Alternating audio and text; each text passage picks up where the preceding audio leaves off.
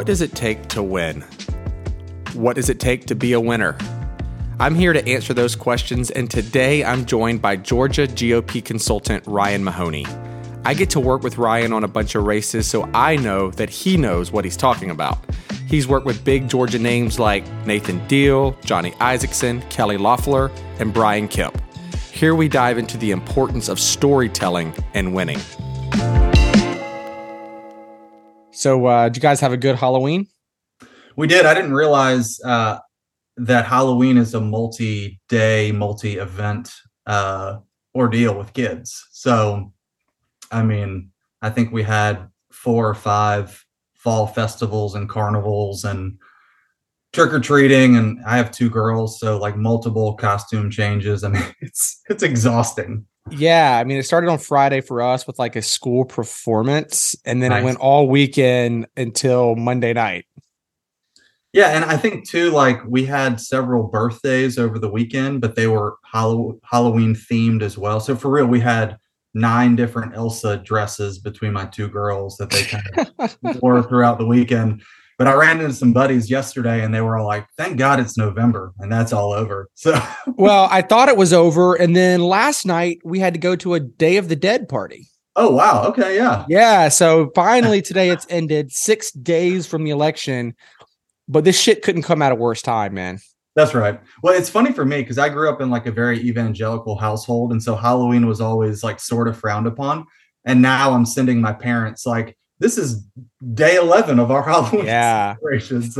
So when I was a little boy, when my parents were still together, we went to a full gospel, non-denominational church. You know, these are the ones where they're like speak in tongues and dance down the aisles and just about everything but handle snakes and drink poison.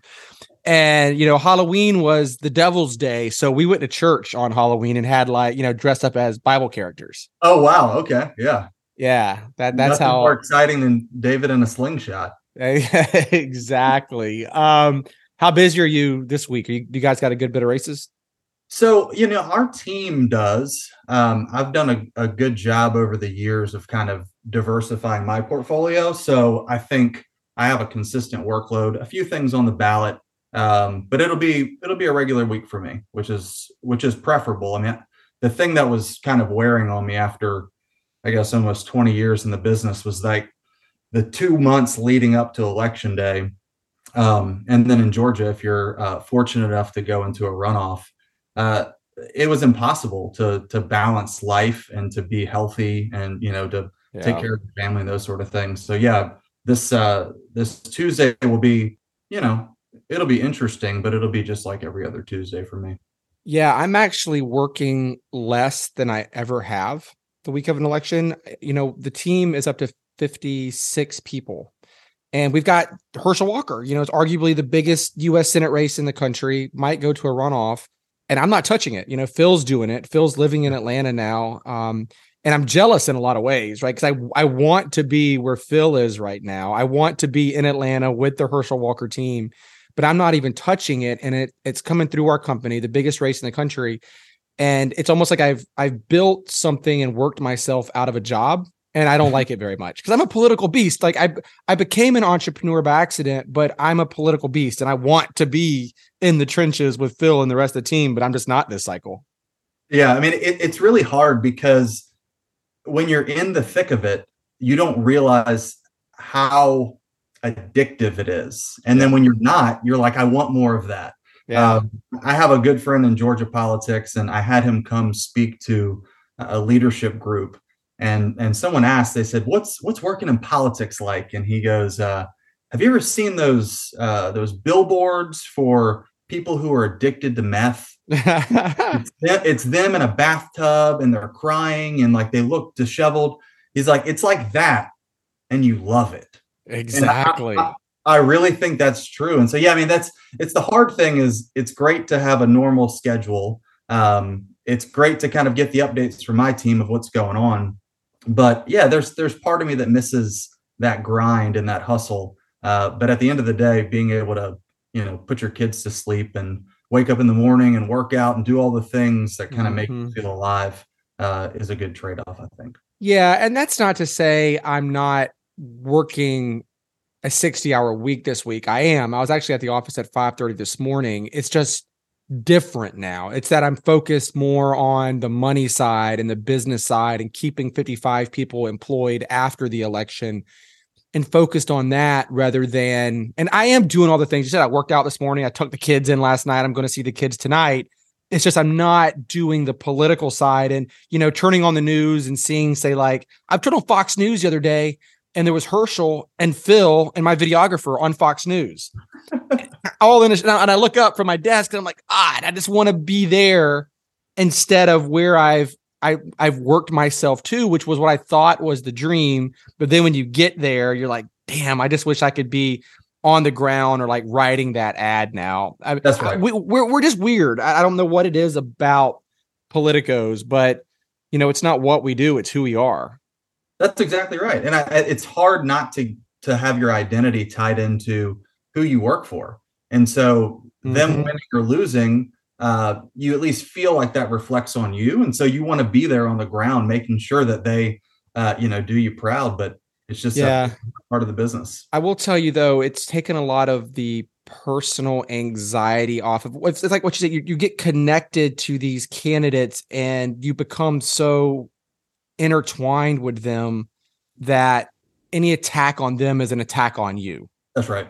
And this cycle, I have a wall between me and our clients, and I'm seeing it through Phil and Alex and Christiana and Jordan and Russell, the higher level folks at our company now. But like, I don't have that personal connection with the candidates. Therefore, when they're getting attacked, I don't have that anxiety. Like, you know what I'm talking about? That's like when your guy gets hit, you feel like you got punched in the gut and you take it personally. Yeah. I mean, and it's so funny because I don't know if there's another sport that's like that. I mean, to go with Herschel, I mean, he's used to being actually physically hit. It's weird for a bunch of consultants behind the scenes to feel that same impact when this op research drops or when this ad comes out. But that's exactly how it feels, and it's exhausting. I mean, I think that's where I knew that I needed to change up the portfolio. Is in the 2018 cycle. I remember going to bed every night at the most random times and literally hurting. Not because I was running that day or because, I did a bunch of sit-ups that morning, but like the physical pressure of a campaign being on your shoulders, of every decision being consequential, like it hurt. And then obviously, as you guys have mentioned many times before, living on Red Bull, pizza, beer, I mean, that doesn't help. Not sleeping, that doesn't help. And so no matter how young or old you are, it eventually gets to be a painful experience. Yeah. You mentioned running a couple of times. Are you running a good bit right now? Yeah. So I'm back to my very standard, 7 days a week kind of workout schedule, which is great. And so mixture of running and lifting, a little bit of biking every now and again. So it's been nice. That's the big difference. Again, this election cycle with the previous ones is some of the guys that work for me have sent photos of kind of this time 2, 4, 6, 8 years ago. And I'm like, whoa, nobody told me I looked like that. I mean, skinny, like eyes bloodshot. I was like growing a beard. And now, up 4 o'clock in the morning, working out and feel like I'm really balancing everything and getting a lot accomplished. So it feels nice. Before we hit record, we were joking about how I got 3 podcasts now, the crisis one, the political one, and the business one. Maybe the 4th one should be a fitness podcast. Well, I mean, I'm just assuming that's coming. That's the next one. I'm dying. I can't run, man. My foot's broken. And, I haven't been able to run in like 5 months. So I'm lifting and just trying to gain some pounds before I start going for my next 100-mile attempt. But to your point, one of my videographers, Blake, who has been on the road with Herschel and the team, came into the office yesterday and I sent him home. I said, I don't care what you have today. I don't care what deadlines we have. You're going home right now and going to sleep, because he looked like a zombie. I'd never seen him look the way he looked when he walked in, and he's the one that's going to edit this podcast. So he'll hear this, but I just saw the physical effect on him. And I saw in him, I saw me last cycle and the cycle before that and the cycle before that. I just wish someone would look at me and just say, stop and go home because you're going to be, I need you for the next 5 days. If you don't go to bed now, I'm not going to have you for that final sprint. Yeah. And then, I mean, there's a larger problem, and it's been mentioned many times on previous guests that have been on your show, is that leads to addiction. So obviously we're all addicted to this game and to this business. But I would say most of those who work with us, whether it's gambling, drugs, drinking, women, I mean, it becomes a real problem. And if it's not addressed early, I mean, there are a lot of guys who have come and gone because of that. And it's a business that's very, very risky because of the high pressure, because of the work environment, because of all the hotel stays versus coming home. Mm-hmm. And I think the younger guys that are coming in, not to sound like an old hag here, but the younger guys need to know that, like, hey, this is not healthy, and you need to keep yourself in check. You need to, whether it's emotional support, a therapist, spiritual support, your pastor, you need to figure out how to keep it all together, because you don't want something that could be so good to elect really good candidates that advance really good legislation that impacts a lot of people to end up being your detriment. Yeah, no, that's such great advice, because this podcast is geared towards politicos, younger politicos in particular, that want to get into this business. And they need to know that, because we've all suffered from that. We all found ourselves drinking too much. And, we talked about on the podcast a few times about physically unhealthy. This is the first time we've mentioned, being mentally unhealthy, or, I've known guys who, obviously divorce is very prevalent for reasons, and gambling, and depression because of the constant highs and lows of politics.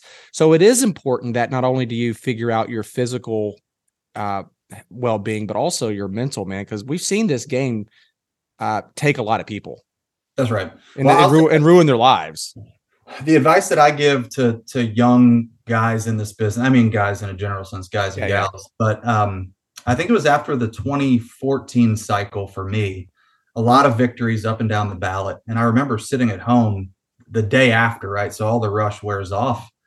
And I was like, something's wrong. Like, I don't feel victorious. I feel tired, but I feel like this hasn't, like, all the holes haven't been filled because of politics. Mm-hmm. I remember telling my wife, and she's like, you should go talk to somebody. And so that's almost 8 years of meeting with a counselor on a regular basis to talk about this job and obviously all the other things that come with it, but this job and how it relates to my identity, who I see myself as professionally and personally.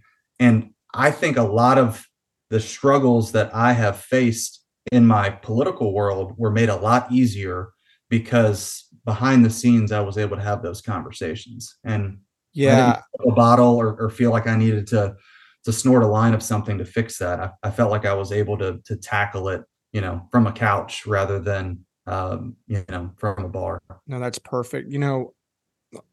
People don't talk about this like in endurance events, but I've run 25 marathons and ultras and 2 Ironman, and after every major endurance event, I go through about a week of depression. And it's because in those races, you're spiking all the chemicals in your body. Your adrenaline is spiked for hours. All your hormones are all over the place. And the same thing happens at the end of a political campaign, because you're not sleeping enough, your adrenaline spiked, all your hormones are all over the place. Then you go into a lull where everything stops. It's not like business where things keep going. Election day happens and everything stops. And then those chemicals start to come down after being so high for so long. And I have seen myself go through a week or two of depression after a political campaign the same way I do coming off of a full Ironman. Yeah, that's right. That's spot on. Well, it's interesting too, because after election day, I find myself pressing refresh on my email, pressing refresh on Wall Street Journal, AJC, New York Times, and nobody's talking about this anymore. And it's like, I guess it's all over. I need to move on. When it really hits the hardest is over like the holidays, like Christmas time. Yeah. Because you're like, nothing's happening. Your email's not going off. Your text isn't going off. And you feel like something's wrong. Like on Christmas morning, even I'd be sitting there instead of with my kids. I'm like, what? You just feel like something in your life is missing because you have become just so used to the insanity and the craziness of constant movement. That's right. Well, and you're used to your value equating to the amount of time you were putting into that event, whether it's training for an Ironman or, working on a campaign. And then when you wake up and you don't have much to do, you're like, am I still valuable? Do I have something to offer this world? Yeah. What am I doing in life? Yeah, no, it's exactly right. So, tell me, of all these campaigns you've done, what's a favorite? What's a good story you have? Yeah. So actually, I hate to abuse the privilege, but I have two and they're kind of related. Yeah. Because at heart, I'm a comms guy. And so my two stories are about narratives. So the first one is back in 2014, I got a call from out in West Georgia, kind of rural Georgia, that there was a Superior Court race that they needed a consultant for. So I walk in and there is a 5'5" Asian man sitting at the table, and his name was Ming Lin, and he wanted to be a Superior Court justice in Western Georgia, in rural Georgia. And just so your listeners know, there are no other Asian people in rural Georgia where this guy lived other than him and his family. And so I was like, what's the deal? And he starts telling me a story. He's like, look, I'm a Cambodian refugee. I came over during the Civil War. My brother was a child soldier. We moved to Georgia. We were thrown through the foster care system. He's like, I worked my way through college and law school. He's like, during 9/11, my brother volunteered to go serve. He wanted to give back to this country that gave so much to him. He came back, hit and run accident, and they still haven't found his killer. He's like, so that's why I'm a lawyer, and I want to be on the bench so I can make sure that these sort of things never happen again. Wow. And I was like, that's a story I can sell. And so against all odds, he ended up winning with almost 70% of the vote against all the local kind of, the sheriff's guys and the state reps guys and whatever. That's awesome. It's just kind of this story of like, if you have a prevailing narrative that really pulls the heartstrings, but also establishes like authenticity and shared values, it's amazing what can be done. And it's interesting though, he ended up losing this past cycle because the same thing happened to him, but the narrative was that he was corrupt. And so his opponent did a great job every single mailer, every single speaking event, every radio ad of kind of undermining, what we were pushing out there. And it eventually caught up to him. But this goes into my bigger story, which is in 2018. So I was Governor Kemp's senior strategist. And it's an interesting race because a lot of people didn't really start paying attention to Brian Kemp until, I guess, 2020 and his bout with President Trump. But he was the underdog. I mean, no one thought he was going to win the race in 2017. I know you and I had those conversations. Yeah. No one thought he was going to win. I didn't even know who he was. Yeah. That's right. And I had worked for him, I guess, since 2010 when he was Secretary of State. And so I knew he had something. And I knew that if we really got out there that we could make something happen. So he gets into the runoff election with Casey Cagle, who was the longtime lieutenant governor. And, one of the things that's interesting is as a consultant, you need to know what normal people think. And I think early on in that race, I knew that no one knew who the lieutenant governor was, and no one really cared about the issues that he was talking about. And so we really kind of framed Kemp's race that way. But we get into the runoff, and all of a sudden there's a recording that surfaces. And it's a conversation between the lieutenant governor, Casey Cagle, and one of the primary opponents, Clay Tippins, who lost, who's a Navy SEAL. And he decided that he wanted to record their conversation. For the longest time, people had talked about how corrupt Casey Cagle was. They just never had any proof of it. Yep. And so I get this recording, and it's like a 25-minute recording, and it has everything in there that you would want. So it's got Casey Cagle talking about making decisions based on politics versus principle. He rails against the right. He rails against Second Amendment advocates, et cetera, et cetera. And so what's interesting is, and you talk a lot about crisis response, But understanding what you have and the importance of kind of piecing that out, building a narrative, and being patient is something that we did really, really well. And so we basically took a story that could have been a week and turned it into the entire runoff. And every few days dropped another little piece. So one day story became like a multiple week story of individual pits. Yeah, almost a month long. Because that's smart. Every time the Kegel team would respond to that specific thing, and would of course he supports the Second Amendment. And then the next day we would release, well, this is actually what he said next. And this is what he said next. Because they didn't have a copy of it. They had no clue what the conversation was. And he wouldn't have remembered the conversation, because who remembers any conversation they have exactly like that? Right. That's so smart, because nobody would have done that. Everybody would have released everybody that I could think of would have released that tape all at one time. Yeah. And so what was interesting, and you can't always have this benefit, but because it was a statewide race, we had polling that said anyone who hears this, here's about the recording, here's any of these pieces, is 70% more likely to vote for Brian Kemp.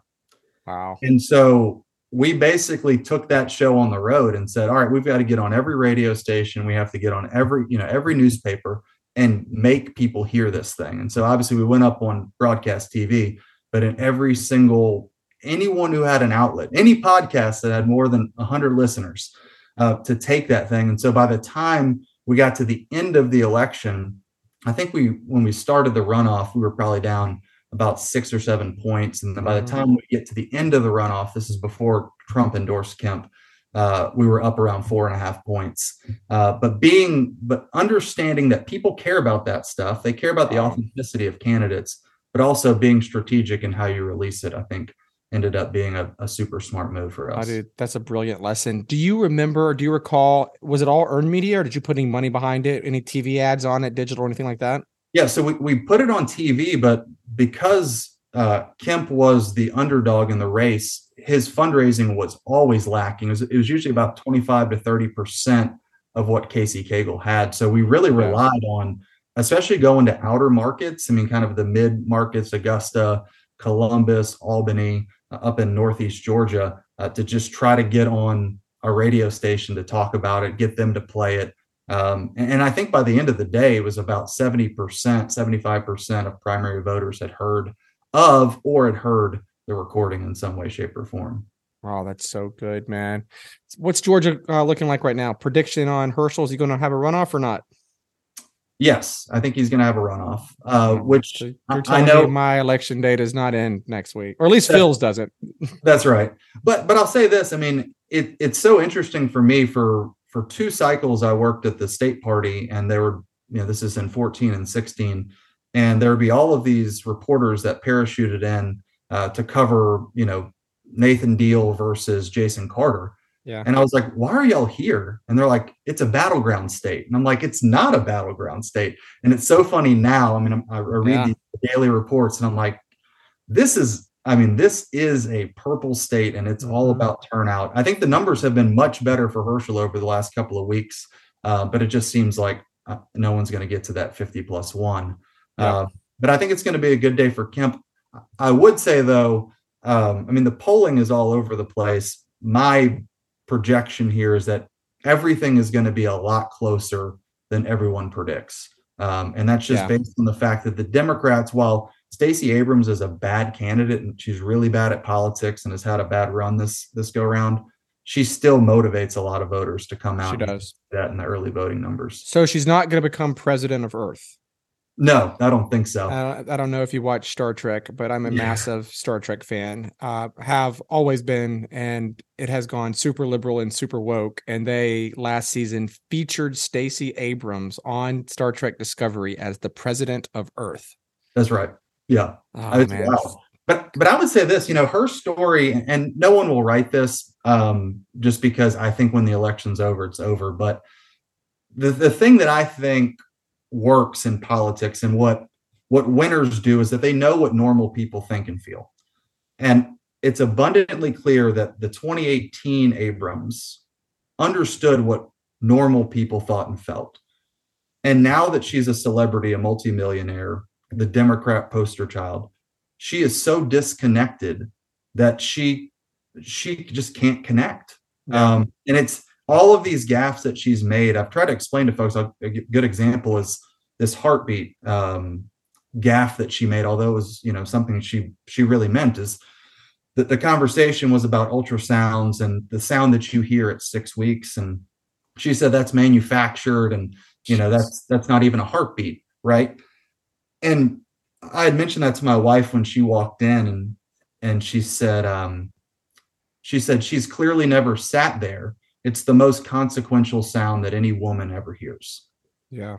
And I said that's a really good point, because we have 2 kids. We've lost 1 child. I remember every single heartbeat along the way. Mm-hmm. And Stacey Abrams doesn't know that. And so even if she believes that, women in Georgia don't want to be told that sound that they heard was not a heartbeat and didn't matter. And it was something, that the patriarchy advanced. And she's done that time and time again, where it's like, you clearly don't understand what normal people think out there. Well, and that's such a good point about the heartbeat. And then we saw the last few days, the law enforcement gaffe. Exactly. Also. Exactly. Yeah, I think she's cooked. Yeah, I agree. I think Kemp's going to probably take it without a runoff, and we're going to get really close. I can't say that from internal polling or anything, because honestly, I haven't seen any. I'm just not involved in the campaign, even though our company's doing it. But he had such a good debate performance and has been climbing ever since. But that's right. Yeah, the momentum is definitely on his side. Yeah, I without the internal knowledge that I wish I had, I fear that my team will be we'll have another month of campaign life. That's right. They might have a tough Thanksgiving. It's all right. They could suck it up. That's right. They're hard workers, and I love them. All right, brother, man. I appreciate you coming on, man. Absolutely. Thanks for having me. All right, I'll see you. Talk soon.